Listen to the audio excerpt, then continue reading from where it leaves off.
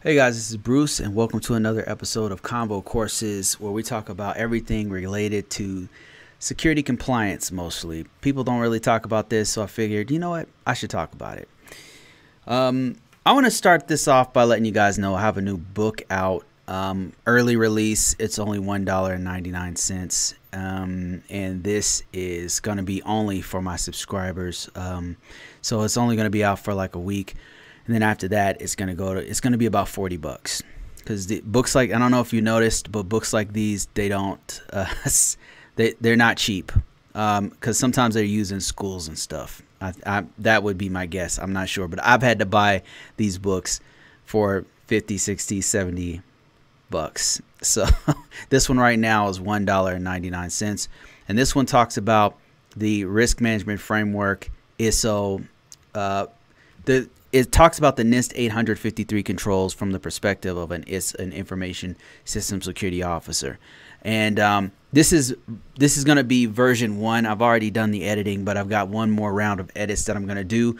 After I do those edits, I'm going to re-release it, and that's when it'll be $40. So this view, if you actually purchase this book right now for 99 cents, it won't be that much different than the last one that comes out when it's $40. But right now, nobody knows about it because I haven't really marketed it yet. But once it gets marketed, this book's gonna do okay because there's nobody talking about this book right here.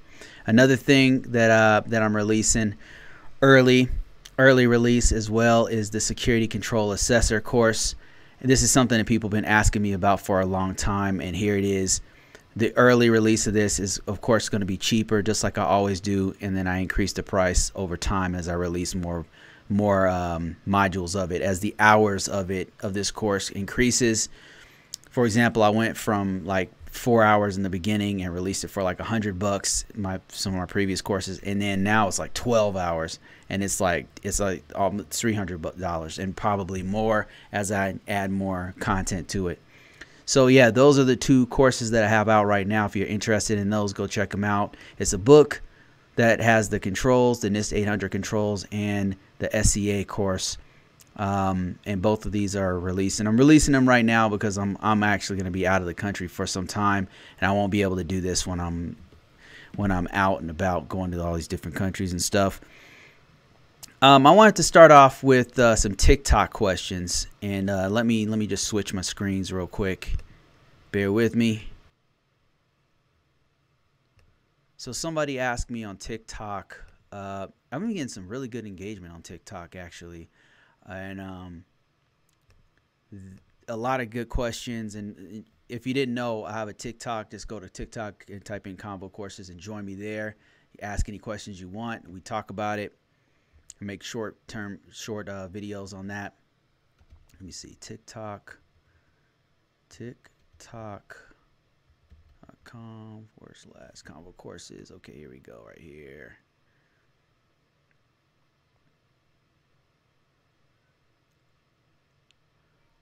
And where's the questions on this?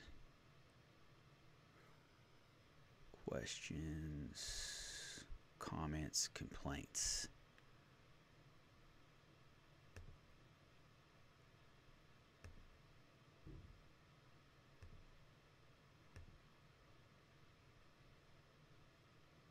I don't know if you guys are on TikTok yet, but it's a pretty fun platform, I have to say. It's like you have to think about the content a whole different way in order to deliver it properly on that platform because it's so short. So you got to like really get to the point. You got to really get to the point really fast. But yeah, it's a pretty fun. I've enjoyed making content on this one. It's forced me to like think outside the box a little bit. All right, let me see my first round of questions. I had a pretty good question about what questions they ask for SCAs. Like there's a dude, he's about to get into the SCA work, and he's about to have an interview for it. And he wanted to know how to prepare for it. So let me show you that right here. All right, so here's the question. I don't know if you guys saw this video. So I'm making like meme type videos over here. I don't know if you could hear this. Anyway, he asked me about, see if I could pause this. Yeah. He said, preparing for interview for this coming Monday for a security control assessor position with the hiring manager, project management, and the lead assessor. And what kind of questions should I expect? Okay, so I can actually answer this one because I actually was an assessor. My last job was a risk assessor. It wasn't a security control assessor. There's a difference between what I was doing and what he's going to be doing. But I could tell you as a risk assessor, here's the questions that they ask me. And I threw something together real quick. And if you're interested in getting this, and you can go ahead and sign up. This is downloadable. If you go to Risk Management Framework and go to the SCA course, just sign up. Sign-up's for free, and then you'll see that this thing is downloadable for free. So just go in there. Here it is right here, SCA questions. You can literally download this right here if you're interested. And the link is in the description below. So, okay, here's the questions that they ask me as a risk assessor. So let me get context in this. So what they were trying to do is gauge how much I knew about the frameworks, because we would be using different frameworks to do assessments. My whole job, like 95% of my job, was assessments. We did something like 13 assessments for each one of our clients. And then at the end of that, we would give them a deliverable. So we had one for like physical security, a wireless assessment. We had one for their documentation piece. We had one for their internal, external, and DMZ assessments. And then we would run the scans. We go on site. We collect all the data, and then we give them a report. And that was due it was like quarterly. So that's a lot of work to do like every 3 months, right? And we have to do all this whole report and give it to them. That was the job, and we did it over 2 or 3 different frameworks. They mostly use CIS. They had their own variant that was based off of CIS, but every now and then we had one that was based off of NIST or based off of PCI compliance and stuff like that. So during the course of this interview, when I first did this, I think it was 3 years ago, 2019, just before COVID. And they were asking me like these kinds of questions. They said, okay, what can you tell me about X security compliance framework? So they asked me like, we see on your resume that you have experience with NIST. What can you tell me about the NIST? And they wanted to know gauge my knowledge of the risk management framework, NIST 800 risk management framework. They wanted to know that. But if they had seen anything else on my resume, if they'd seen DSS, PCI, DSS, HIPAA, or anything, they would have asked me the same question. But since they knew it was NIST, they asked me, can you explain the steps of risk management framework? And then I did. I just broke it down to them, just like I do every week on here, just talking about, each one of the steps of the risk management framework. Then they said, okay, what did you do for your previous customer, your previous employer? What did you do for your previous employer for the risk management framework? And I just explained to them, well, I was worked with NASA, and I was an information system security officer. So I had to go through all the steps. I had to prepare the system. I had to talk to stakeholders during the prepare stage. I had to help out with categorization. Usually the organization did that, but I would help them if they had any questions, which they did from time to time about categorization, security categorization of the system. They would ask me, okay, what did you do for selection of the security controls? I'd say, well, sometimes we'd have to go through the controls to see which ones should be tailored in or tailored out. We had to take some out, put some in, and things like that. And it would change whenever there was a major modification sometimes, or if there was a different site. And then they said, okay, well, what else would? And I'd tell them, well, assessments, that was another part of it, but we mostly did self-assessments to make sure that we were good before IG inspection came. And then I would tell them, I would go through each one of the phases of risk management framework. So by the end of it, they knew I really knew what I was talking about because I was going right off the head with it. And that's kind of how prepared you need to be. If you know this stuff, if you've done it before, or if you need a refresher like PCI compliance, I couldn't really go off the head with that. I'd have to Google it and then go through it and then refresh my memory before the interview. That's what you want to do before the interview. They're going to ask you about frameworks because they want to know if you know the framework. And the reason why that's important to an SEA is because when you're interacting with a client, when you're interacting with a customer or somebody you're going to scan, you need to know, like, is this a developed, how developed is this system? Where are they in the risk management framework process? How developed is this system? So that's why you kind of need to know a little bit about risk management framework. Not only that, but you need to know like what impact levels the system is, and that all ties into NIST 837. So that's why they're going to ask you framework type questions. They want to know how deep you are into it. And if you don't have experience with risk management framework or whatever framework, PCI, HIPAA, whatever, just go read up on it. Because if you even have had any kind of experience with any of the frameworks, this is the beauty of security compliance. If you know one, you have a very good foothold on all of them. And I'm not even joking with you. I've been hired for jobs for doing completely different security frameworks when I didn't know that one. I'm deep in the NIST. The last job I had, we didn't really do NIST that much. We were doing mostly CIS. We did a little bit of PCI compliance. But the thing is, the beauty of it is, since I know NIST so well, as soon as they start talking about PCI compliance, I'm like, okay, I know how to do this. I've done this before. I've looked at policies before. I've looked at access control. I know that they have to have event viewing, event logs and stuff like that. Because it's all the same. It's the same security controls. Anyway, what other control questions did they ask me? They said, "Did you implement any controls?" They want to know how hands-on was I.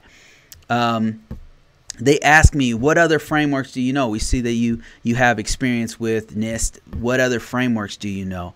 And I told them, "Well, I've dabbled a little bit in PCI compliance. I know what it is. I haven't done a lot of hands-on with it, but I do know what that one is. HIPAA, I have some experience with that one, but not very much. And then ISO 27001, I definitely know that one." And then I told them I think at the time I had SOC experience, like I had SOC 2 experience, and I just had interacted with that one at my last. So I just told them that, and then they would ask me deeper questions into that framework. And at that place that I was working at, we needed to know several different frameworks. Right. And it was more important that I knew the process well enough to adapt to any other framework, so that they didn't ding me for not knowing those other ones or not having experience with those ones. But as soon as I told them, "Oh yeah, I've touched PCI before," they would immediately say, "Okay, well, have you done an assessment with PCI compliance before?" So you got to be careful what you put on your resume, because there's a good chance they're going to ask you about this. And this dude is saying that he's going to be having an interview. This is a very serious interview, because it's going to have the project manager, the manager, and the lead assessor. So the lead assessor is going to ask a bunch of technical questions. They're going to ask technical questions about conducting actual assessments. So for this, I bet you they're going to ask a question like, what are the methods of assessments? What methods have you used to conduct assessments? Methods of assessments means like, have you done interviews before? Have you done testing on a system before? Have you observed their documentation? Those are the three methods that you normally use to do assessments. Just to explain those briefly, it's like observing means just like it sounds, like you're looking at something, you're observing the documentation, for example. You're making sure that the documentation has everything it's supposed to have in there, that is updated within the last year, or whatever the frequency is of that one, that it's been signed off by upper level leadership, that it has things like the purpose and the scope in the documentation, that it's addressing things like AC controls or things like PE controls or whatever controls that are in the security policy. So that's one thing that you do to observe. You're looking around to see what's going on, and then making a educated educated assumption from a reasonable person that this is secure, this is not secure, this is going to have a certain level of risk or whatever, and then you're documenting that. Testing is where you're sitting down at that system. Like, let's say you were doing AC controls, you're doing access control. You want to make sure that they have access account management on there. You got to make sure that they have wireless. So with wireless, you have to walk around with a wireless scanner and see what actual data is coming through. So you're actually testing the actual environment. You might log into a system or have them log into a system to literally test that it has a banner that pops up like it's supposed to. That's testing. It's mostly hands-on and touching the system to make sure it's doing what it's supposed to do and has the security controls put in. And then the other method is, I said observe, I had testing. And then the other one, of course, is interviewing. That's just like it sounds. You're going to sit down with the people who are the stakeholders or the points of contact, and you're going to ask them questions. Okay, do you guys have AU controls implemented? You wouldn't say AU controls. They don't probably know what that is. But you'd say, do you guys have logs? Do you guys have logs turned on? Are you guys logging the events? Then they say yes. Okay, what events are you guys logging? Okay, and then you're documenting what they're saying, and they're attesting to, yes, we have logs, no, we don't have this, we don't have that. So they're attesting to or confirming that they have this or don't have that. So those are the three methods, and they will ask about that guaranteed if you have a technical interview with the assessor. And other things that they asked me when I was in mine was my interview for a risk assessment job was healthcare. They wanted to know if I had done any work with the healthcare sector, the financial sector, because that's what we were doing. We were taking on clients from different sectors, different industries, and we would have to do all of these different assessments on them. Physical assessments, looking at their documentation, scans, looking at their all the data in the scans. And that was another thing they asked me. That was a big one.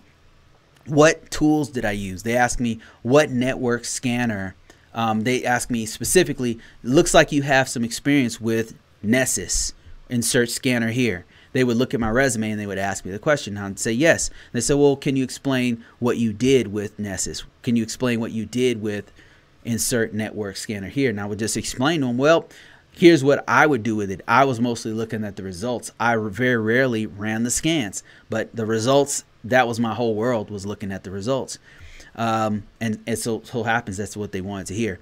Then they asked me about cyber threat intelligence systems. They said, have you ever had an experience with cyber threat intelligence system X? Have you ever had this? And I said, no, I haven't had any experience with that, but I'm anxious to learn it. I'm really excited to learn more about threat intelligence. Is one of the things I've been really wanting to get into, especially in large environments. And they were impressed with that answer. I mean, obviously, because I got the job. And I actually happened to be really good at that when I got in. What they also asked me about CVEs. Now, CVEs is something really important if you're looking at vulnerabilities, because CVEs are going to help you to evaluate the severity of a vulnerability. And you know what? Let me just bring it up real quick instead of talking about it. What is a CVE? So this is a really big one. CVE database. This is something that you're going to have to know about if they ask you.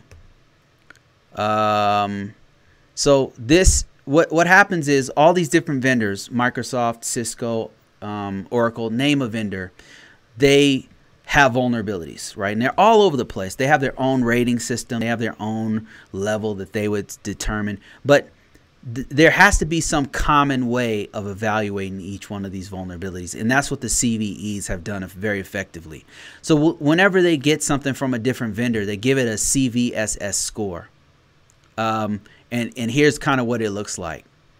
And this is a kind of a lot to take in, but just what you need to know about it is that it's a way to consolidate all the vendors and give that vulnerability where, regardless of the vendor, a certain level of risk, a certain risk level.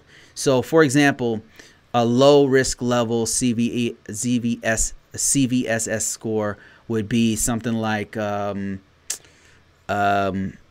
the system isn't logging errors properly, right? It's internally, it's not exposing them to the internet, but it's inside, it's just kind of shooting out these errors, right? And a scanner would pick up on that and say, hey, this thing is not doing the logs like it's supposed to. Well, it's a low severity score, because who can really how much exposure does it have? Is it out there on the internet? Can somebody take that error and then reverse engineer and know what the system is or anything? No, it's a low impact vulnerability, as opposed to a high impact vulnerability, and that would be let me see if I can find an example of that. That would be something, while I'm looking, that would be something like a bug that allows somebody to bypass the authentication.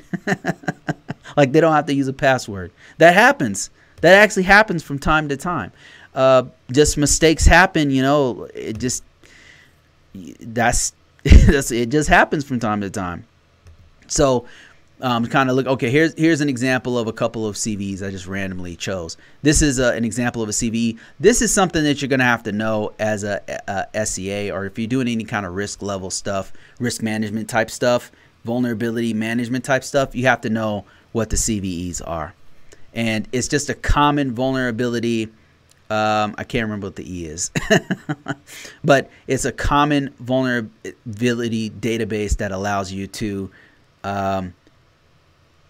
more accurately assess the risk against other vendors and other vulnerabilities. It's really effective. They get a lot of things right, and that's why every industry has been using the CVE scores. And another thing it's really good at is the CVE IDs, because you have so many. Before CVEs got big, I was in this field before it got big, and it was chaos. I mean, because it was hard to track the vulnerabilities as they were coming out. And having a CVE identity, like a unique code that identifies that particular vulnerability and the year, that you see how this says 2008. I'm gonna have to do a whole video about this, but see how it has the year here? That identifies the year that it came out. That's very relevant, because if you have a very old CVE, they're going to be more susceptible to known attacks, and it'll be easier, in theory, to actually exploit that particular system, because this has been out there for so long that somebody could develop an entire suite of tools to bypass the authentication or whatever the vulnerability is. So that's another question that they could ask is, can you tell me about CVEs? Can you tell me about your experience with CVEs? Another big one, especially for if you're working with the Department of Defense or any of the branches of the military, is HPSS and ACAS. And HPSS is basically McAfee. It's a McAfee EPO, which is an endpoint protection system. McAfee endpoint protection is what it is, and it's basically like a firewall that sits on the system that does things like analyzes threats, analyzes data going in and going out, and make sure that if you do click on a suspicious link, it'll stop any traffic from anything from being downloaded, or I think it can even make sure nothing is extracted off of the network. So that's what HPS is. HPSS is a host-based security system, and then ACAS is a fancy, not a fancy word. It's an acronym for the federal government's program to use Nessus. It's basically Nessus. That's all it is. It's Tenable, actually, because they use a whole suite of tools from Tenable. The biggest tool being Nessus Scanner. They're going to want to know what you know about Nessus, and then McAfee endpoint protection. They're going to definitely ask those ones. So these are some of the questions that you may be asked if you're doing if you're going for a SCA type position, an assessor role. Some of these for sure you'll see, and I'm just telling you based off of my experience as a risk assessor, these were some of the questions that they asked me. All right, let me see if there's any other questions that are out there. Let me see here. I'm gonna switch this real quick. Navi, hey, thanks a lot, man. Says, hey Bruce, good work with the books. I bought both of them. Oh man, thanks a lot, man. I appreciate you, man. Hey Nabi, if you can, give me another one of your excellent reviews. I really appreciate that. That helps a lot. And if you guys didn't know, I've got some, I'm writing a whole series of risk management framework books. They're out there right now on, I got 2 of them so far, but I'm working on the 3rd, and that 3rd one's going to be SCA. And if you didn't know, actually, if you didn't know, here's the book right here. The link is in the description below. Right now, this book is $1.99 because I'm reaching out to my base to get this thing out for as low cost as possible. It will be on PDF once I get the final deliverable. And what I think I'll do with the PDF is I'll add more stuff in that PDF that you're going to get. This is going to be a $40 book. So right now, if you want to get it on Amazon, nobody knows about this. Once you release it on Amazon, there's so many hundreds of thousands of books. It's just one of many grains of sand out there. So I'm telling you guys right now, go and buy this $1.99 book. It's going to go up to like $40 once I get the final edit out there.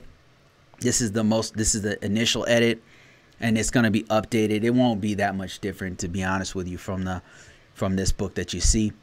But there it is right there, and it'll have a hard copy. It'll have I'll do a PDF version of it. It'll be sold on the site and all that kind of stuff. If you could wait for that one if you like, or get both. I mean, it's only $1.99, so now's the time to buy it. And for all of you guys who've been waiting and waiting and waiting for our SCA course, here it is. Right now is a low price. It's going to go up over time. I'm working on all the other modules, but here's the first couple of modules right here. The modules I'm going to release over the next few months. Over time, we're going to be talking a lot about this. I know the last job I did, that's all I did for 2 years straight, is just back-to-back SCA. I know a lot about the methodology. I'm going to share with you guys everything I know.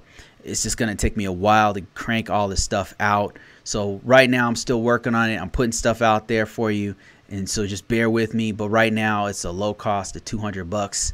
If you get in now, this is not going to remain $200. I don't know if you've ever taken a course or something for SCA, but they're hundreds and hundreds and sometimes thousands of dollars. I'm doing this at a price point that I believe that people can afford. $200 for now. It's going to go up as I release more stuff into it, just like I did with the other ones. Navi says, would the SCA role give opportunities to run vulnerability scans? I think doing scans would help break up some of the spreadsheet work of 853A, working on those book reviews now. So I can show you how to conduct a scan. Like I can show you like where you can go to get your own tools to do the scans. That's something that I could do, and then walk people through how to do that. But for now, what you have is this is coming from the perspective, the process is coming from the perspective of somebody who's not done it before. Like this is a person who's not ever done it. They don't know anything about it. And this is telling you what it is and the process. So my belief, Nabi, is that if you understand why you're doing it, and if you know how to prepare, because that's another big piece that I'm going to be releasing soon. If you know how to prepare, that's 90% of the work. The easy stuff is actually running the scan. The easy stuff is actually doing the different methods of assessing. The easy thing is interviewing. The easy thing is observing. All that stuff's easy. If you get the preparation right beforehand, everything else falls into place. At the last position I was at, and we had a cyber risk program, and the main thing that we had to do was prepare. Most of the work we did was knowing exactly what we had to scan, interacting with the right people, having meetings every week with those people to make sure that we consolidated and got everything right before we actually conducted the assessment. And then the assessment happened. The assessment would only last a couple hours, right? Or if it was a scan, it might last an hour. It depends on how many nodes we were scanning, all that kind of stuff. The most important piece that if you get it right, you're going to be successful is the preparation.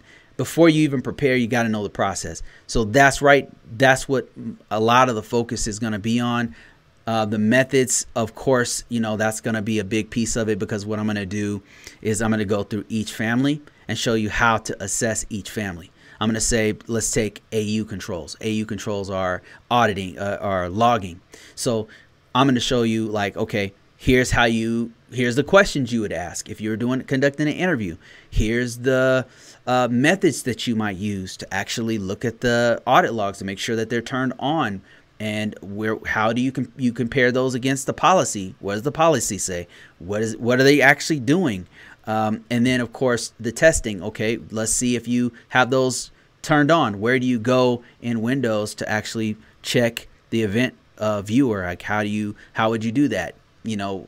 Those are the kinds of things that I'll do per family. That, of course, is going to take me a while to do. So just like what I did with the ISO Risk Management Framework Foundations course, I released it over time, and it worked out better because I'm able to add more value over time and interact with you guys on more personal levels. Like you just asked me, how about running a vulnerability scan? Like, that's something I might implement if I have the opportunity to work with a vulnerability scanning organization, and maybe they give me their tool for free. They let me give it to you guys or something like that. That might happen, and that's the beauty of having this kind of interaction like this.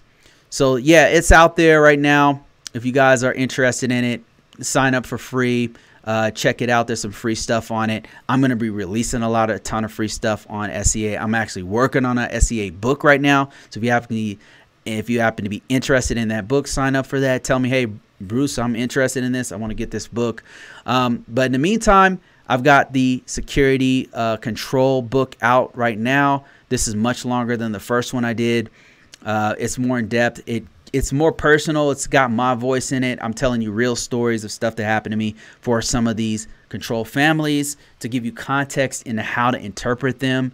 And this is my take on it. I've been doing this for over 20 years now. So, take it for what it's worth. For me, it's always a conversation, and I love to learn. So if there's anything that you guys can teach me, I'm all ears, man. You might find it in one of my books one day. So, all right, that's it for that one. Let me see. I got some other questions. Let me see if I can find those. Thanks for that, Navi. I appreciate that.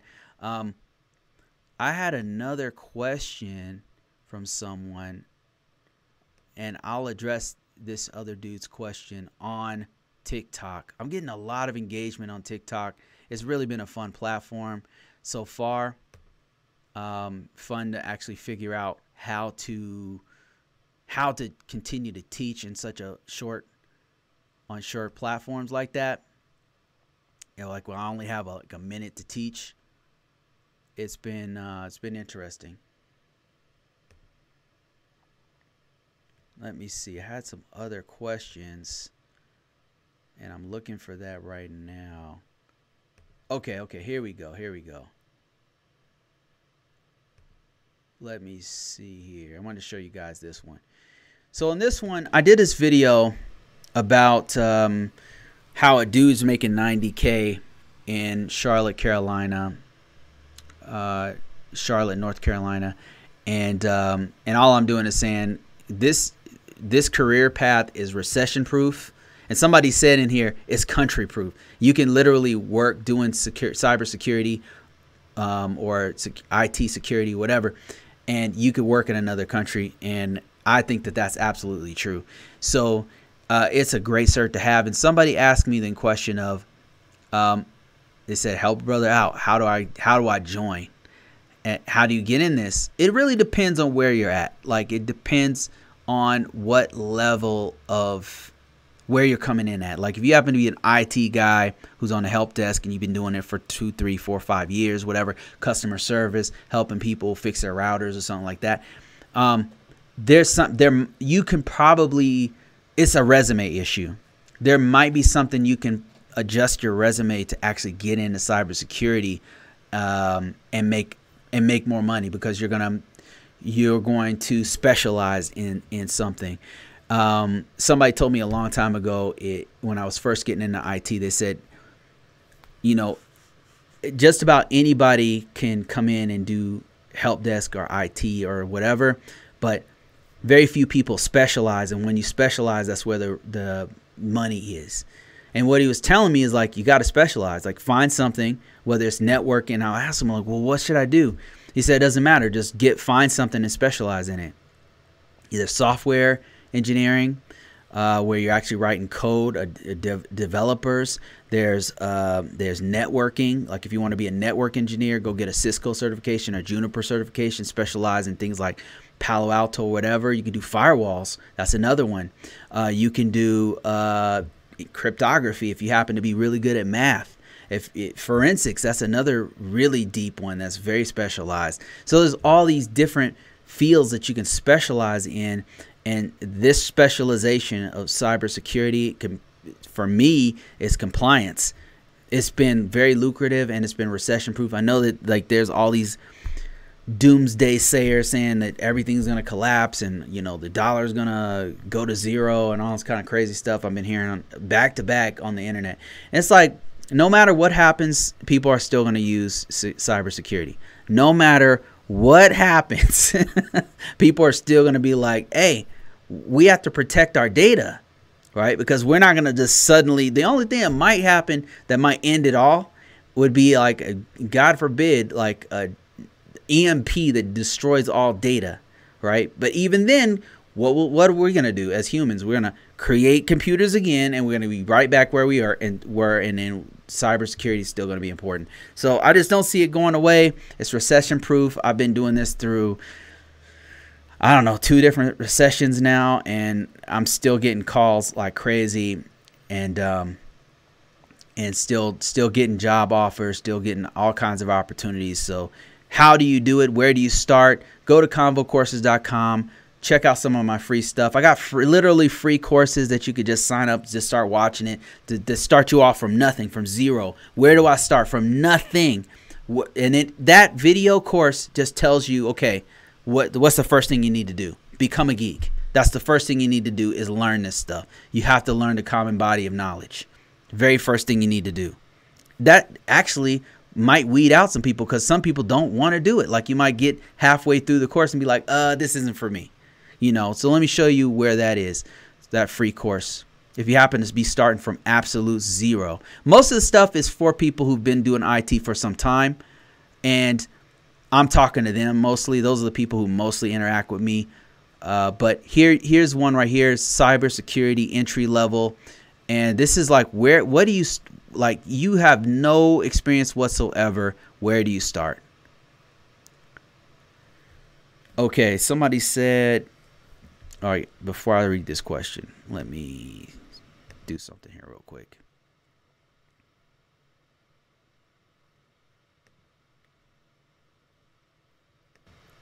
Okay, the question is SOC analyst the only entry level in cybersecurity? It seems like the only one I'm getting offered.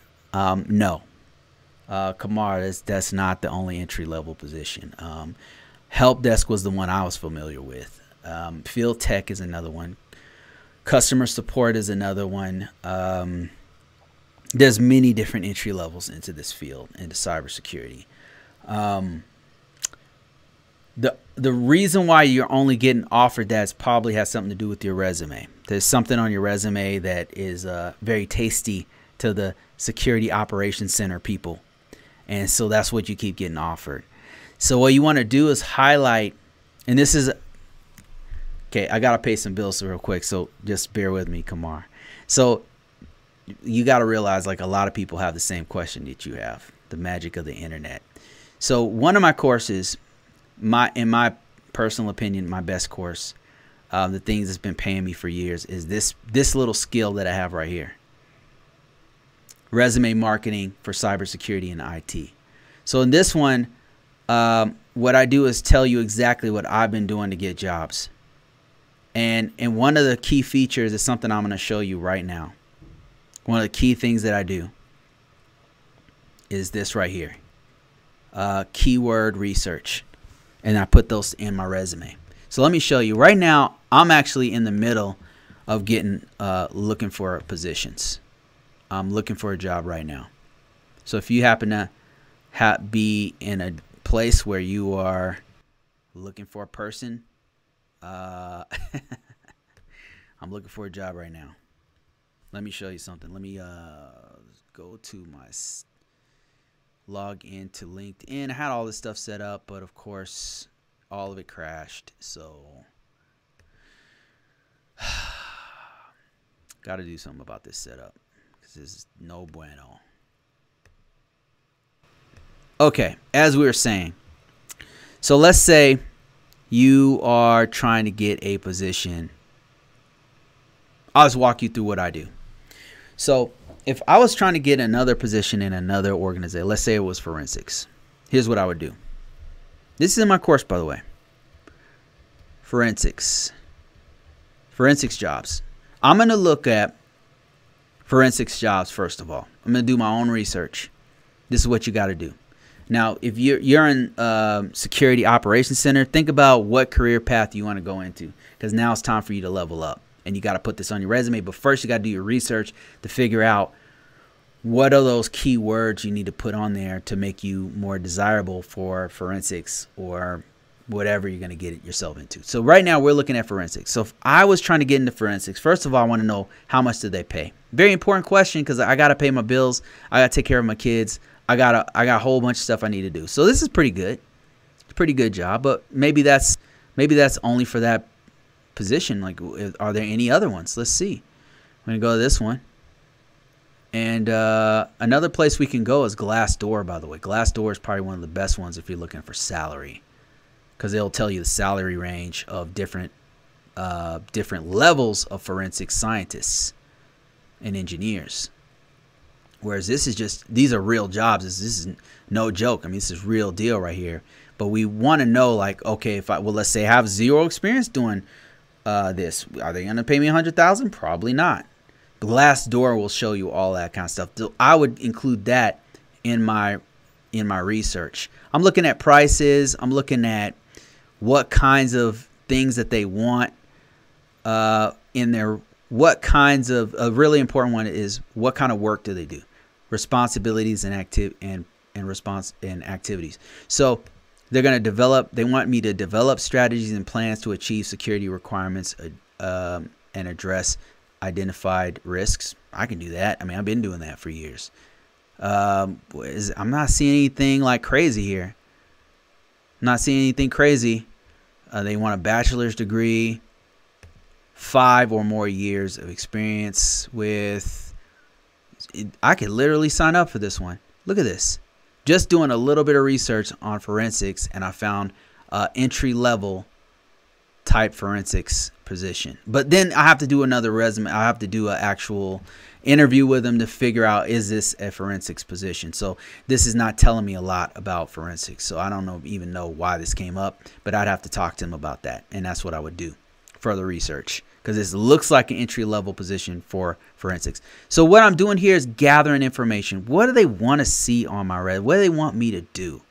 Right? As a lot of what I'm seeing is basic security stuff, but I'm not seeing like specialized tools. I am seeing a lot of bachelor's degree type stuff, but I'm not seeing a lot of.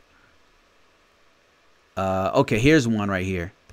CTF. I keep seeing this. This is a very huge tool. This is something they'd have to have on my. I'd have to have on my resume. So what I could do is, let me see. Cyber triage and forensics. CTF. Is this a common keyword? I wonder. I'll do more research on that one. I thought it was a tool, but maybe not.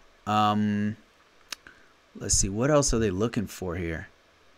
This looks like basic stuff. I mean, this looks like basic stuff. Really. But, you know, one thing I would want to have on there is an understanding of TCP/IP, understanding of basic IPS/IDS, understand troubleshooting Linux. I would want to have that on my resume, Whenever you've done any of this stuff, you need to have that on your resume. People don't spend enough time in the preparation stage of their resume. This is the stuff you got to have on there.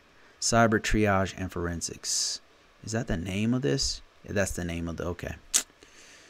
All right. Anyway, I'm doing more research here. I'm pulling in keywords here. I'm just researching here. I'm looking for like tools or something, and I'm not really seeing a lot of like specific tools that they want me to have skills in.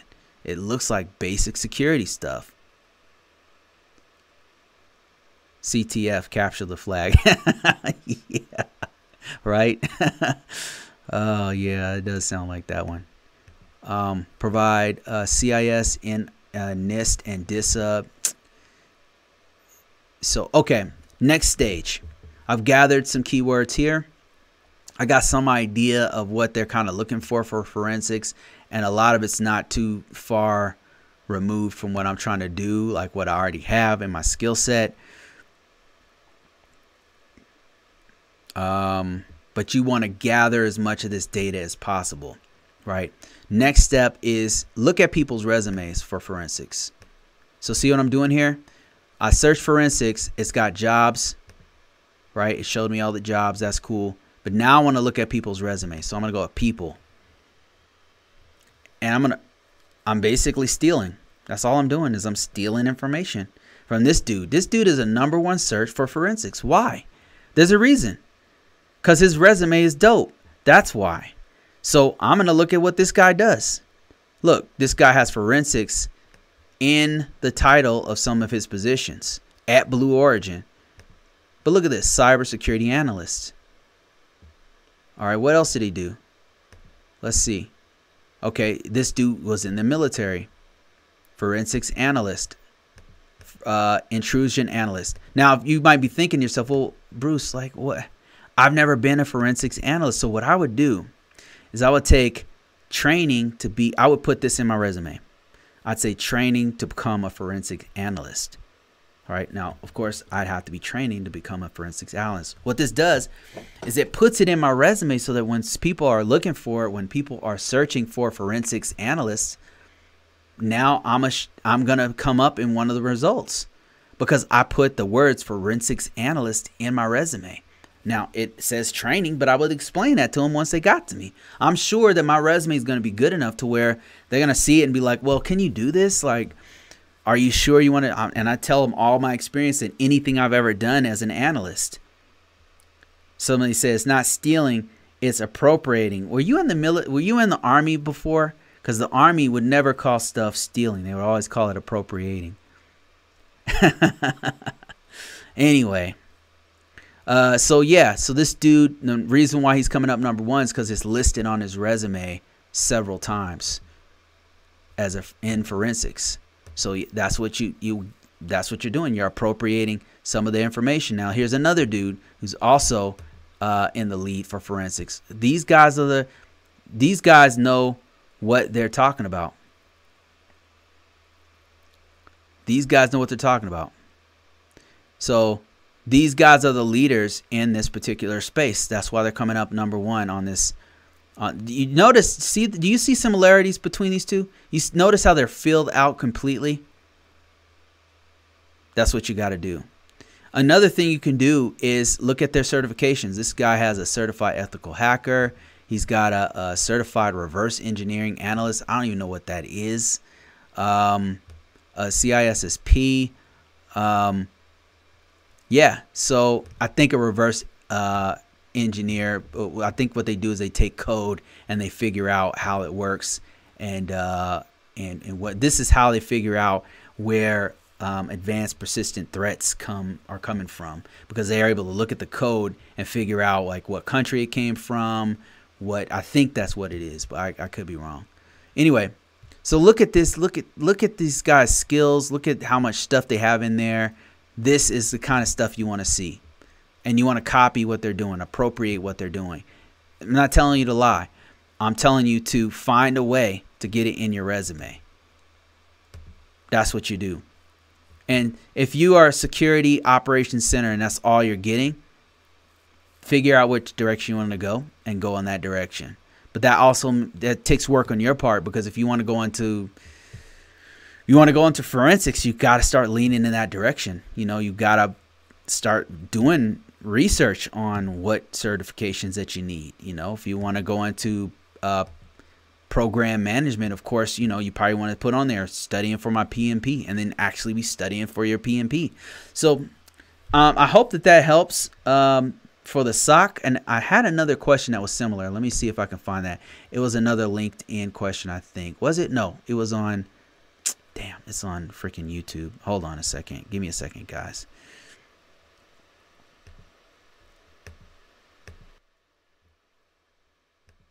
All right, let me see. Let me look up YouTube. I want to show you guys what I'm actually doing to get jobs right now. I'm in the process of getting back into the job market here real soon. And wow, getting tons of offers, but I'm being very, very picky. So it's going to take me a while to get a position, to be honest with you, because I'm really going to get something I want. All I'm doing right now is going into my comments.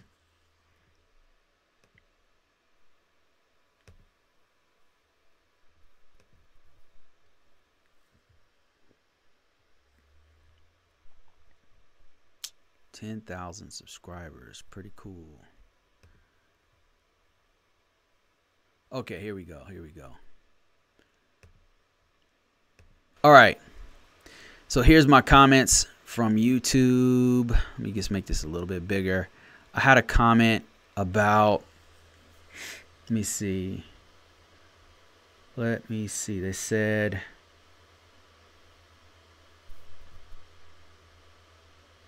something about having a master's degree. SVT says lying on your resume will get you nowhere, but understanding that a lot of your experience parallels the listed job requirements. Bruce details this in this course. That's exactly what I'm saying. Well, I could not have said that better myself. He says, I'm not trying to tell you to lie in your resume. What I'm trying to do is have you to extract the actual security that you do have, experience that you do have. I'm trying to have you extract all the security experience that you already have and put that in, highlight that in your resume.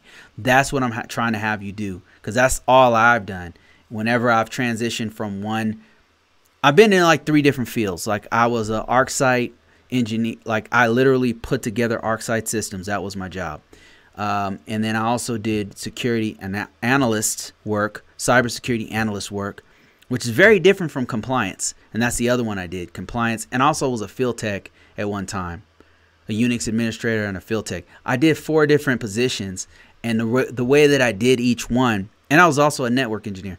The way I did each one was I would take my resume and I'd redo it to where it highlights all the networking stuff I did. If I wanted to do network engineering, I would highlight all the networking stuff I did. Like I would think, okay, what job was I in? Okay, I was in this job. I remember I did this with networking, and then I would just highlight that. It would be at the top. I would reword it. And then if I was doing compliance, of course, I got tons of stuff from compliance that I've been doing over the years. I just was focused. Okay, I remember I was at Ball Aerospace. What did I do for compliance? All right, I remember I helped them write a policy. You got to think about all the stuff you've done with compliance. If you're trying to do forensics, same thing. You got to think about all the things that you've done with forensics. If it's nothing, then of course you got to do some work in forensics to get in there. All right, let me see. I had a question from, okay, here it is right here. Before I get to that, SVT says, it's very likely that there are literally tons of things that you do every day that are exactly the same as security work. That's exactly what I'm trying to say. Like a lot of IT guys, they approach me, especially a lot of military guys. They'll approach me and say, Bruce, like I'm getting out of the military, or I'm telling, I get so many people telling me this, so many. Like I get it on LinkedIn, I get it on email, I get it on and I tell them, okay, well, send me your resume. Let me take a look at it, and if I have time, I'll do it for free sometimes. And then I'll look at it, and it's like all this IT experience, and it's like All they had to do was make a small adjustment. But that means they got to know the industry a little bit, because I don't know what they've done. And it's not written down. It's not documented. So all I do is I tell them, look, what security stuff have you done? Well, I don't know. I haven't done any. Okay. Have you ever, simple things like, I bring this example up all the time because everybody does it. Have you ever updated a system? Like, have you ever put a patch on a Microsoft system? Yes. Well, that's cybersecurity. That's a security. You implemented a security control. Like, maybe if you write it like this, or what's another one? Virus definitions. Everybody does that. If you happen to have been in IT for any number of months, at some point you updated the signatures on the virus that's on the antivirus software that's on your computer. If you've done that, then you got to put that on your resume. If you did it 1,000 times for an entire floor of systems, guess what? You got to put that on your resume, right? If you've, like, one of the ones that you trivialize the most is whenever you get a call from those people you hate and despise, the policy guys. That's me. That is me. Those policy guys is me. Those guys you hate that tell you, hey, we're trying to get this compliance. We've got this SCA coming soon, this audit coming. Like, I need this or that description from you. Could you describe this or that firewall, or could you describe this? Those guys that you hate their guts, that's me. And those guys make pretty good money, by the way. So what I'm trying to say is, whenever you've helped them, whenever you've given them a description, you have helped to get an ATO. You've helped because they're reaching to you because you're the subject matter expert on whatever you're doing in the SOC. You're the reaching to you and saying, hey, when you guys are on night shift, are you guys gathering this or that log? Right? And it sounds like it's just a trivial thing, but you've actually are helping them to get the ATO for their system, or an authorization for their system. So you can actually put that on your resume because that's what you did. Okay. So this dude asked me this question here. He says, I have a master's degree in science and cybersecurity, but I still don't have a job in cybersecurity. I need help. Okay. So my question here, because this doesn't make sense. Whenever I get these questions, these comments, it just does not make sense to me. And the reason why is because if you have a master's degree, at the very least, and even with no experience, at the very least, you should be able to get an internship. You should be able to get an internship to start. It doesn't make sense to me. I guess they just don't know. I mean, I have to know more information. So what I'll do is I'll like this comment, and I'll just say, email me at contact. This is my new email, by the way. Contact at convocourses.com. I'll get to it when I can. I'm going on a really long trip. Maybe one of these days I'll be able to answer these questions. I'm getting so many emails and stuff that I got to focus on the stuff that pays me first. You know what I mean? So I just liked and commented on my own email. Oh, well. Let me see. You better be updating those AV definitions every month. Amen. Artifacts. Yes, artifacts for the ATO. That's right. That's exactly what they're called. This man, hey, SVT, like, what do you do? Are you a compliance guy? You're speaking my language here.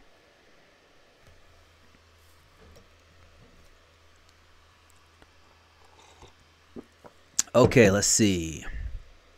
Somebody said CISSP, CAP, and CISM. Let me see. What was the question here?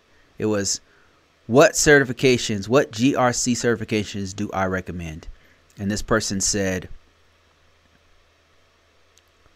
CISSP, CAP, and CISM. Can I add to anything on this? GRC. So first of all, a GRC means governance, risk, and compliance. And so all the stuff that I talk about on this channel, that's GRC. So a GRC these are the primary, these are the main ones that they look at. But to be honest with you, other ones would be Security Plus. And Security Plus is probably one of the most popular ones. It's not a high level certification, but it doesn't, certification isn't as big as the actual experience. The experience matters the most, to be honest with you. Like there's a lot of focus on certifications and stuff, but it's really the experience that's going to get you there. But since we're on this topic of certifications and which ones you need for GRC, here's a good list to take a look at. I show this one a lot because it's important, especially if you're trying to get a job in the federal space, federal or state.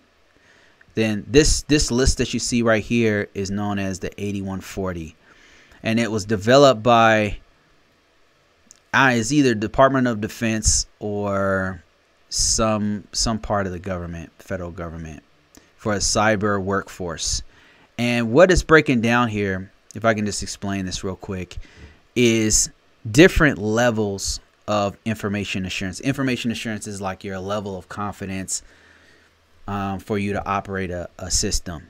Like if you had a system that has very important information that's protecting people's private information, such as vet database, right? The veterans database that is controlled by the Veteran Affairs Office. Probably not a good example because they've been hacked and or leaked data several times, but that's neither here nor there, and that's another topic that's a whole nother video. We're not talking about that. What we're focused on is IA, information assurance. That this IA means information assurance technician, levels 1, 2, and 3. And so information assurance just means the level of confidence that the organization has for that information, for that system. So you've got IAM here, and this stands for Information Assurance Managers, levels 1, 2, and 3. And you can see that they have a suggested, some suggested certifications here. Like if you're an IAT1 or an Information Assurance Technician level 1, they suggest that you have a A+, a CCNA security, which is a really hard cert, so I don't know why that's on the same level as an A+, but they didn't ask for my opinion when they came up with this list. SSCP, and then as you go up, you have higher levels of certifications that they require. So for the technical side, and then for the management side, it's the same thing. So if you are an IAM level 1, that would be like a low level supervisor or something like that. Like you are a supervisor of two people, let's say. So they're saying you should have at least a CAP or a GSLC or a Security Plus for that. But if you're a level 2, that means like maybe you manage one small unit within a cybersecurity or IT department or something like that. You usually have a CAP, a CASP, a CISM, a CISSP, or a GSLC. And it goes on. And then they've got specializations like auditor and upper level managers and things like that. And incident responders. You got CEH in there. These certifications give you a good idea of what is hot out there in the market. It does not tell you how good the person is. It does not tell you how smart they are. That's a misconception. I've met some very dumb CISSPs, and I've met some very smart people who had no certifications, no degrees. They were like that janitor. Have you ever seen that movie Good Will Hunting?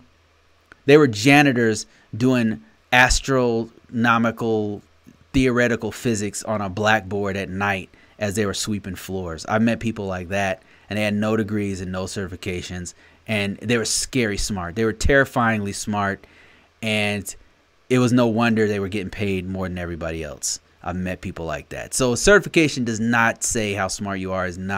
It tells you how well.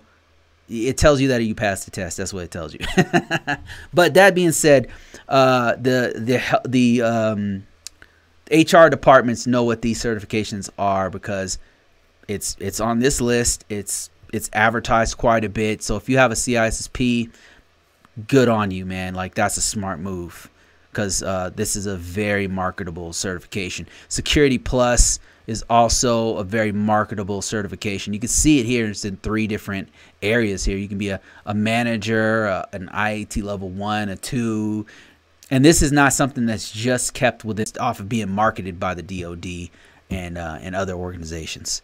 So yeah, let me see if I have any other questions on TikTok. And by the way, TikTok is awesome. Follow me on TikTok if you happen to be there. It's Convo Courses at TikTok. I do videos on there that I don't necessarily always put on YouTube or Facebook or Reels or whatever. I try to kind of keep them all everywhere. Like if I have short form, I try to put them on all platforms. But sometimes I can't. It's native to the platform, and it's not going to always go over there. So just best thing to do is just follow me on Convo Courses, follow me on YouTube, follow me on Facebook, and then you'll see all my material there. And a lot of times it's free stuff that you wouldn't otherwise. Like you could sign up for it, but it's also little slivers of free gems that I put out there for everybody. If you guys are joining me late, you guys should know that right now I have a new course out. This is something people have been asking me about for a long time. I released the first part of it. I'm in development of this. I'm going to continue to put more and more material over time, and the price will go up. But right now I have a CSA course that's out. The first parts of it is out. The introduction and the process is out. Next is going to be the preparation stage, then the planning stage, and then we're going to get into conducting the actual assessment. If you're interested in something like this, it's $200 right now, but also you can just check it out for free. If you sign up for free at Convo Courses, sometimes I just give out free stuff for no damn reason at all. And then also I have a book out. So this book is right now is $1.99. Trust and believe all these prices will go up. I know you're like, well, if it's only $1.99, then how is it worth anything? This is going to be a $40 book. I'm just telling you guys because you follow me, right? Right now it's $40 because this is the first. This is the first version of the book. I've got to do a final edit, and I just figured, you know what? I'm not going to wait another week for my edit to be done. I'm going to go ahead and release it now. There might be some minor issues in it. I'll release it now for $1.99. I'm going to come back in the final edit, $40. That's how much this book's going to cost. I'm going to be selling this on the site as well, but right now I'm looking for you guys, my followers, my community, to go ahead and buy it for $1.99. Give me a dope review just like you did on my last book. Thank you guys so much for that. It really helped out the sales of that book. Now other people are finding it on Amazon. That's how this thing works.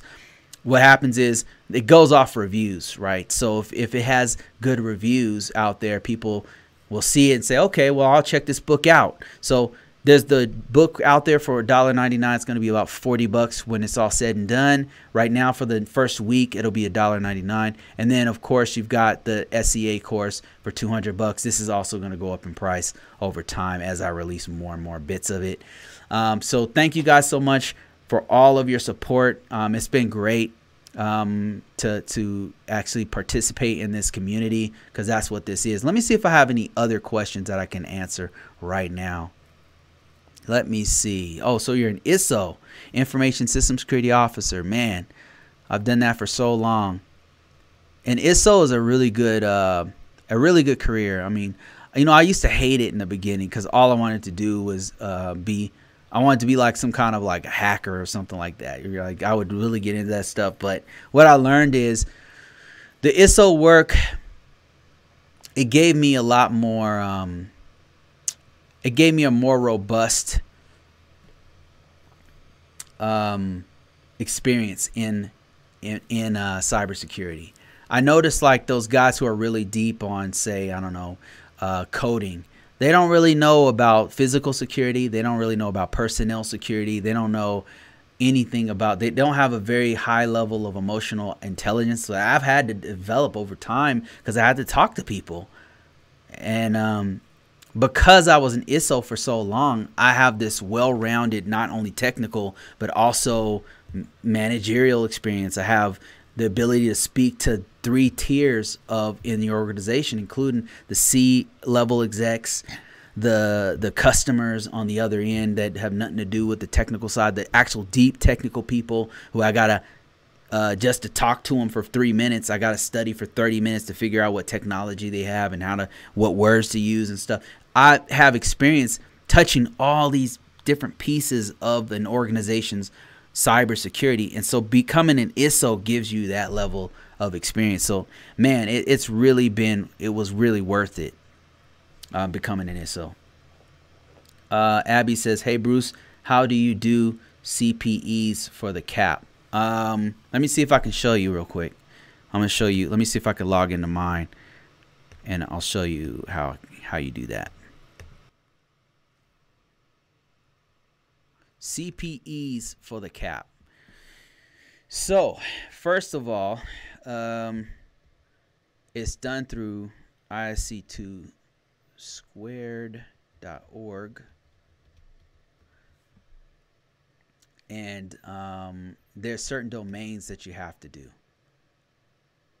And what I do as I'm logging in here, I'll show you in a second here. But what I do is things like this. Actually, this is a CPE. Me teaching people is a CPE. But also my books, my book, writing the book is also a CPE. Reading a book is a CPE. I don't know if you knew that. It sounds like cheating, but no, it's literally a CPE. And let me show you. Let me see if I can find the domains. What if I was just, okay, let me see if I can add one real quick.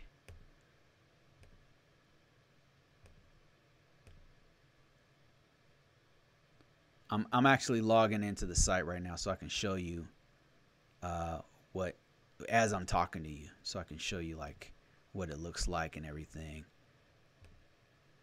Let me see here. I almost got it.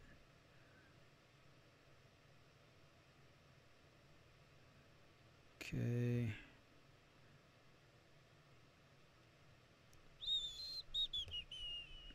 Okay. Almost got it. Bear with me, guys. Okay. All right, let me show you here. All right, here I just logged into my own personal ISC2 squared. I have the CAP, by the way. So Abby asked, how do you get CPEs for the ISC2 CAP? So a CAP is a certification that focuses on the NIST 800. And this is how you do it. You log into your site, into the isc2squared.org site, and it asks you like what category are you filling here. So you got education, like that's like if I went to school, if I got another certification, like if I got, for example, if I got the CAP, if I got the CASP, if I got the CASP from CompTIA, if I got another certification, that would actually help me with my CPEs. That also includes college courses, of course, the webinars. They don't have to be an actual college course where you're paying money. It could be a free webinar. Like, if you know, Splunk will send out, hey, here's a free webinar, buy our stuff. You go there, you watch it for an hour, and you can put that in there as an actual thing that you did. Another one is contributions to professionalism, and then they tell you like, here's some examples of it. Board, let me see if I can make this a little bit bigger. Board services, like if I went to the ISSA, there's an organization called the Information System Security Association locally. Every town and city has one, every state has one. I would go there, and if I served as the professional board of that organization, I could put that on there. Exam development for a subject matter expert, if I helped to develop an exam, and it goes on and on. It actually tells you, gives you some little examples of things that you can do. Prepare a presentation, a lecture. I do this a lot, so this is one I could use. Webinars, attending a webinar, presenting a webinar, all of those things will help you to get CPEs. And then they ask you like, what was the label of it? What would you call it? What was the length of it? Was it a day course? Was it how many? And it tells you based on if you had a day or 2 days or whatever. Like, watch this. If I put 8 days, it should increase the credits. but I said 1 day. Let me see. What if I said 2 days? Yeah, there you go. See how increase the credits here? So those are CPEs. Now, what they want you to do, you can't lie on this because sometimes they'll audit you. And then another thing is they'll ask you for artifacts, evidence that you've actually accomplished. So you don't want to lie on it. Like, that's a bad idea. And it's not necessary. Like, you can literally like read books to get CPEs. You can read a book that's in this field. Like, you can't read, if you read a history book on the Civil War, that's not going to help you with CPEs. Okay. I mean, obviously, you know, but if it's a book about encryption, that might help you. You know, if it's a book about, like a Kevin Mitnick book about the art of deception or something, that might help you out. Okay. So, professional development. Here's another one. This is if you went to a chapter formation management, non-security education courses and seminars, and then they give you, like, you would have to put it in here. Non-security might be, I don't think they're talking about ancient Egypt. Okay. I think they're talking about like IT, you know, it has to be something related to our industry. Non-security industry, like it had to be something related but not security. That's what they mean. So yeah, that's how you do professional development. Unique work experiences. I mean, here you go right here. You would explain this like this is your actual job. You can put stuff from your job in here as your actual stuff here. And then, of course, you can upload evidence of this. If you had training, I know at the last place I worked at, we would have training at once a month. We'd have deep training. Once a week, many times a week, actually, they would have us do other training on our own. And all the time, I could just put that stuff in there. And that would also count as my CPEs. No need to lie about it because you're doing stuff all the time. You just they just want you to document what you're doing. And then there's also a fee with that as well. So that is how you do CPEs for the CAP. What you're doing right now, watching me talk about risk management framework, is also CPEs. We've been talking, I've been on this for an hour. You could literally put in there the name of this. You could do a screenshot, put that in there as your evidence. I'm telling, like, it's actually pretty easy. That's the easy part. The hard part is probably the fee you have to pay, the maintenance fee. You know, that's probably the hard part.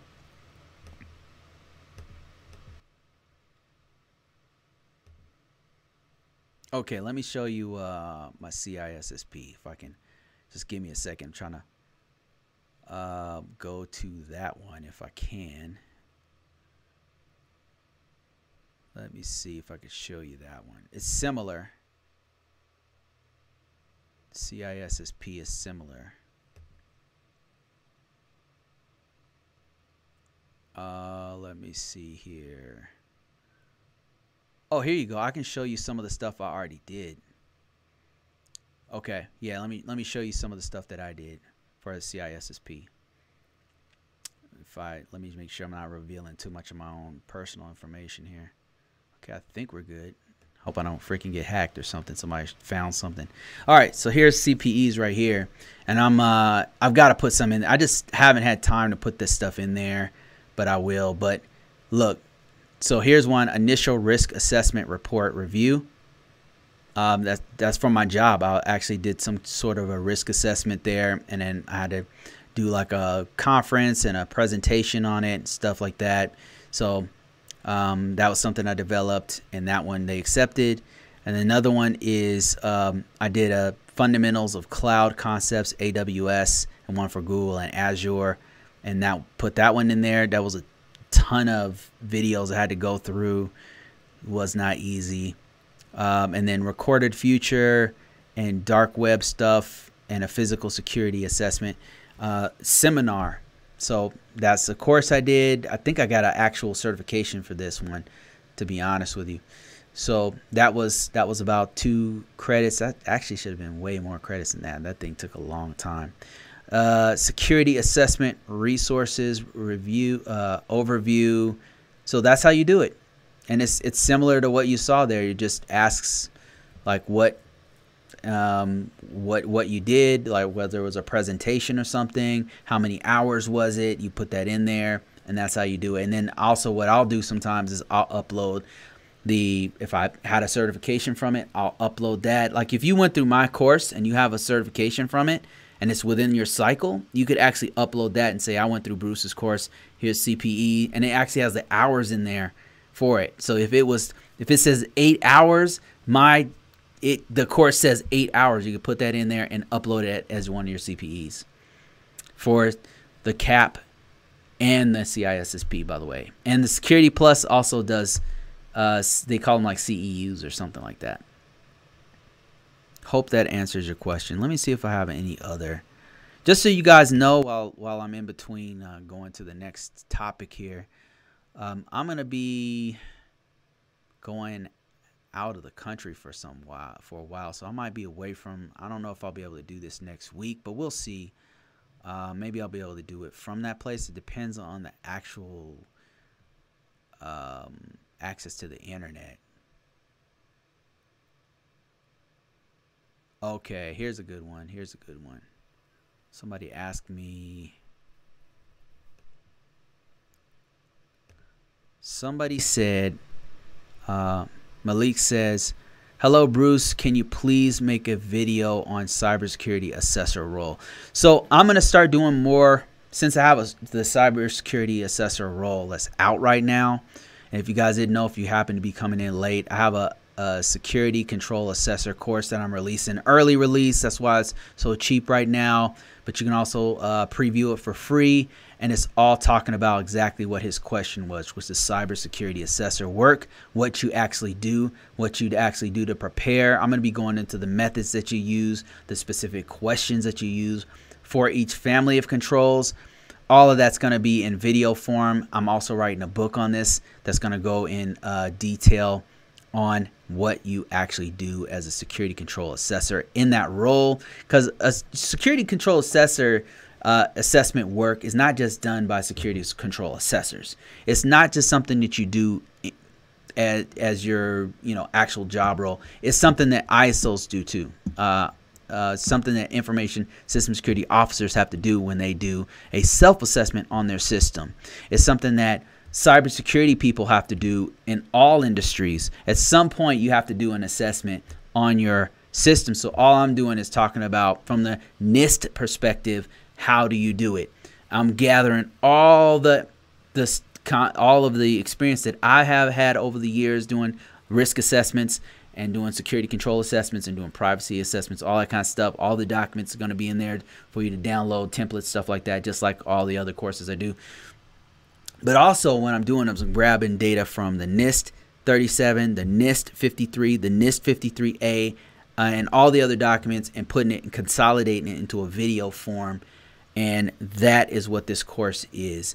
And then I'm going to also include the actual methods for each family, but that's going to take me obviously more time. I've only released the first part of this, and then coming weeks and months, I'm going to be releasing more and more of this. And then as I do that, the price will go up gradually, because this is not, if you look on the internet, there's not that many assessor courses. It's just not something that's really taught, which is kind of strange to me because it's so important. But yeah, we're going to be talking a lot about that, but I could talk about it right now.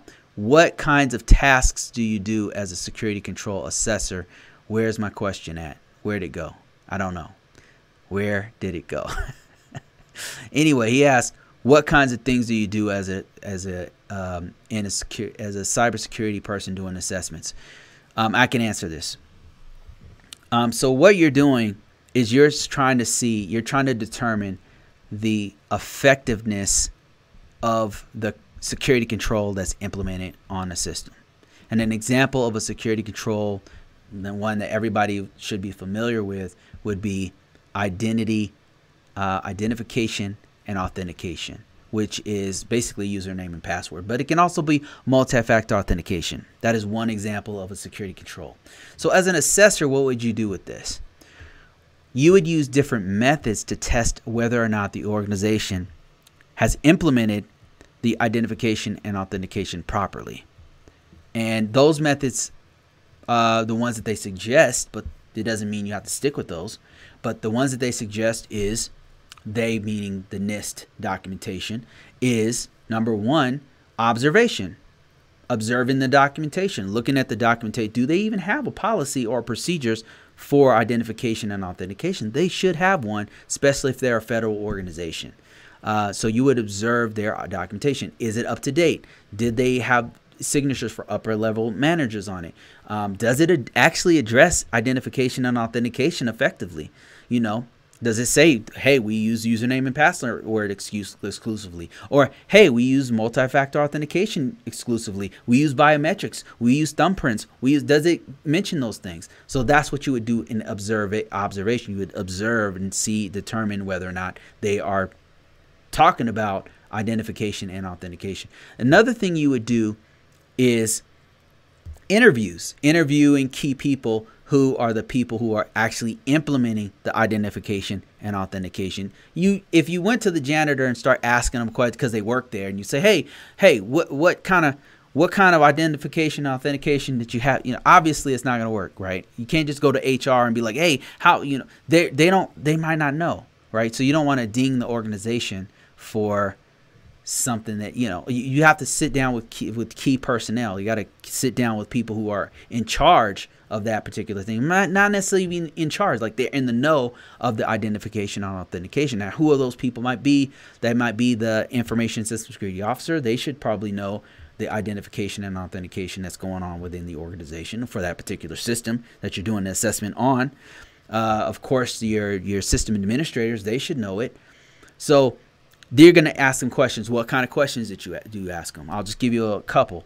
Like one would be, what kind of authentication and identification do you use? And then if they say, well, we use username and password. Okay. How many, what's your passwords look like? What kinds of passwords, how long, what kind of characters do you have? How many characters do you have in your passwords? Right. And they might say, well, we use 8. And you might say, well, according to your policy, you guys are supposed to be using 12. So is it 8 or 12? Like those are questions you might ask, like simple questions, but it has to match what they say in the policy. And then testing. That's the other thing. We talked about observation. We talked about interviews. And then the last one would be testing. Testing would be to actually see if they use those passwords. Like say you could have them allow you to make you an account. Say, hey, make me an account. And then you would observe, you would test whether or not they actually gave you that 14-character password. So that's another thing that you could test. Another thing you could do is if you ran a scan, that would be another way to test the system's the organization's mechanisms that manage the identification and authentication policy. That scan would then give you back and say, well, they're using 8-character passwords. You know, it would see that it would test that out. So those are the 3 methods that you use. Those are the things that you do as an assessor. And those are the things that I'm going to be going into great detail on in this particular course. But it goes way deeper than that because you got to know how to prepare for it and all that kind of stuff. But also I'm going to be writing a book about it. I'm actually not going to be writing a book. I'm literally writing it right now. It's going to take me about a month and a half or so to write it. I don't know how long this one's going to be, so it might take a little longer. We'll see. What do you do as an SCA? Strike the terror in the hearts of the ISOs. You know, that's absolutely true. Like as an ISO, it's terrifying to go through an assessment. But what I found, like one of the tricks that I used as an ISO was I would run my own assessment. And I would make my own security assessment plan. I would do my own, I would document it in a security assessment report. And I would know what was going on before they got there. So I would still be like anxious. You know, I'd be nervous that they're going to come here and find some stuff that we didn't see. But I'd be less anxious because I will have done my own homework. And I kind of already know where the skeletons are in the closet, so to speak. And so what I would try to do as an ISO is I would try to address it before they got there. So I would run my own scan. So I already know, okay, damn, Okay, we got a clear text FTP, and stupid IT won't get rid of it because they're saying that we have to have it, right? So now we got to do a plan of action and milestone. Let me start that. Let me start that up. So I'm just doing all my homework so that when they find it, well, if they find it, right? Because I'm not gonna volunteer that information. I know it's there. We gotta fix it, obviously. But if they find it, I have an answer for them. I can just say, hey, listen, I already know about it. You know, thanks for pointing that out. We already know about it. We have a plan of action and milestone that's already being done. SVT says my SCA is actually really cool. Our group used to think that they were the boogeyman, but when he saw that I had my crap together and was listening to him, he found issues. He understood that I was trying. That's exactly right, and that's a great relationship to have, because when at my previous position a few months ago, I quit like I don't know a month or two ago, and whenever I would find, like, the worst thing they could do is try to hide stuff, or lie about it. Man, it's just like, why? Like, what are you doing? We're on the same team. I'm not trying to hurt you. Like, I'm trying to help to get this organization tight so that we don't get like a malicious breach. Like, if we have to get our shit together. We're a team, you know. So I was the assessor, and we'd run the scans and stuff. And if I could see that they were trying, then I could present that to upper level management and say, look, here's what they had before, here's what they have now, and I could show an improvement. And if I could show an improvement, then that would take the heat off the ISOs, that would take the heat off the ISSMs, and it would show that, hey, they're working on it. And 9 times out of 10, I mean, that is what risk management framework is about. It's about managing the risk. You're never going to have a system with zero vulnerabilities, with zero threats. You know, that's not a system anymore. It's something else. It's not a system. An information system, it has exposure to maybe not the internet, but it can have exposure to other systems. It's going to have exposure to data coming in and going out. It's going to have exposure to users using the system. Like, at any point, somebody could do something bad or mess something up, and it's going to crash the system. There's all kinds of things that can happen to a system. There's always risk. There's always vulnerabilities. And we're just managing the level of impact that those bad things, those negative things that happen, we're just managing the level of risk that's going to occur, that's going to happen with that. We're going to make sure that if we fall down, we can bounce back up again. That's the name of the game, is managing and reducing the risk to the organization. So if you just are forthcoming and tell them, look, here's where we're at. If you don't know, the worst thing that I found is either there's two. The worst one, I think, is when they actively lie about it. They know there's a problem and they're trying to hide it. That's just, I'm not going to be on your team anymore. If you're trying to do stuff, pull stuff like that, I'm not on your team. I'm just going to report the facts of what I've seen, and then that's it. You know, but let me back up. The other bad thing is to not know anything. Because I ran scan, I go to a network or system, whatever, and I find something, and they absolutely were ignorant of it and had no idea. That's also pretty bad. But at the same time, it's like, how could they have known? You know, sometimes there's no way they could have. If they're not running their own scans and stuff, then how could they have known that? So. But that's still bad because they should be running their own scans. They should be doing their own due diligence and stuff to find that stuff. So those are the two things. Like, if they're hiding it, and if they just actively don't know about it because they're not doing due diligence, I think those are two of the worst things I've seen.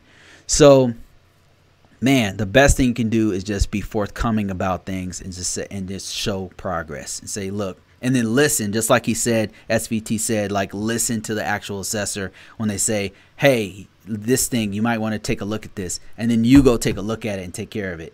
And then at the very least, have a plan of action to actually fix it. That is awesome. That is mad respect to people who do that. All right, let me see if there's any other questions here. Let me see here. If you guys didn't know, I have a TikTok out there. Come and join us. We're building this community out on TikTok. I'm representing you guys on TikTok. Here we go. Look at this. Look at these awesome videos. These ridiculously awesome videos. Some of them are entertaining. And if you have any questions or whatever, then feel free to ask me on here. Look at this. My cat is on here. How many times have you seen my cat on YouTube? Never. That's when. Well, actually, I think I put this exact video on YouTube. But got to grow this to 10,000. That's our goal. 10,000 followers right there. And also, if you guys didn't know, in the link in description below, I've got another book that's out right now. Right now, it's $1.99. I'm going to be sending this out to my entire list here real soon. And it's not going to be $1.99 forever. This is going to, just like before. Right now, I'm getting some reviews. Like, if you guys don't mind, buy this book, $1.99. And then I'm going to update this book, and I'm going to have the printed version out, and I'm going to have the PDF out. So anybody, here's what I'm going to do. Okay. For this time only. For anybody who gives me a review, if you buy this book and give me a review, when I get done with the final copy, the final edit, I'm going to send you I need to see your review there. I will send you, I'm not even sure if this is legal. I don't know. I'm going to send you a PDF. I'm going to send you a PDF. A PDF version of the final book. And you should know that there's another book coming out. I'm working on another one that focuses on assessments. That one, I don't see a lot of people writing. I don't see a lot of versions of actual assessments. But here's the book right now. Right here. This one focuses on actual controls, the control families. It doesn't go into all 1,000+ controls. What it does is it helps you interpret what control family, what each control family, where you should focus as an ISO. If you happen to be an information system security officer, there's certain areas that are more visible to the assessors, to the organization, that have the most exposure. And if they're not taken care of, it can really hurt you and the organization. I focus on those things. We interpret it. We interpret what the control is trying to say and how to manage the risk. And then we talk about what do you do in each part, in each step in the risk management framework process. And we're not talking about every control, because not every control applies to every system. NIST is not a one-size-fits-all. It's a tailored security compliance methodology. You tailor the controls to your organization. But what I do is focus on the things that are most important. All right, guys, I've been talking for about 1 hour and 40 minutes, which is like a record for me. I don't normally talk for up to an hour. 2 hours, but that's it for this one. Thank you guys. Thanks SVT for all your amazing commentary and all your questions. I appreciate that. Thanks Navi to 2000 and Kamar and everybody else who stuck with me. Appreciate you guys. I will see you guys. I'm not sure if it's going to be next week, but at some point in the future. Just keep watching. Go ahead and join me on TikTok and check out the book if you want. And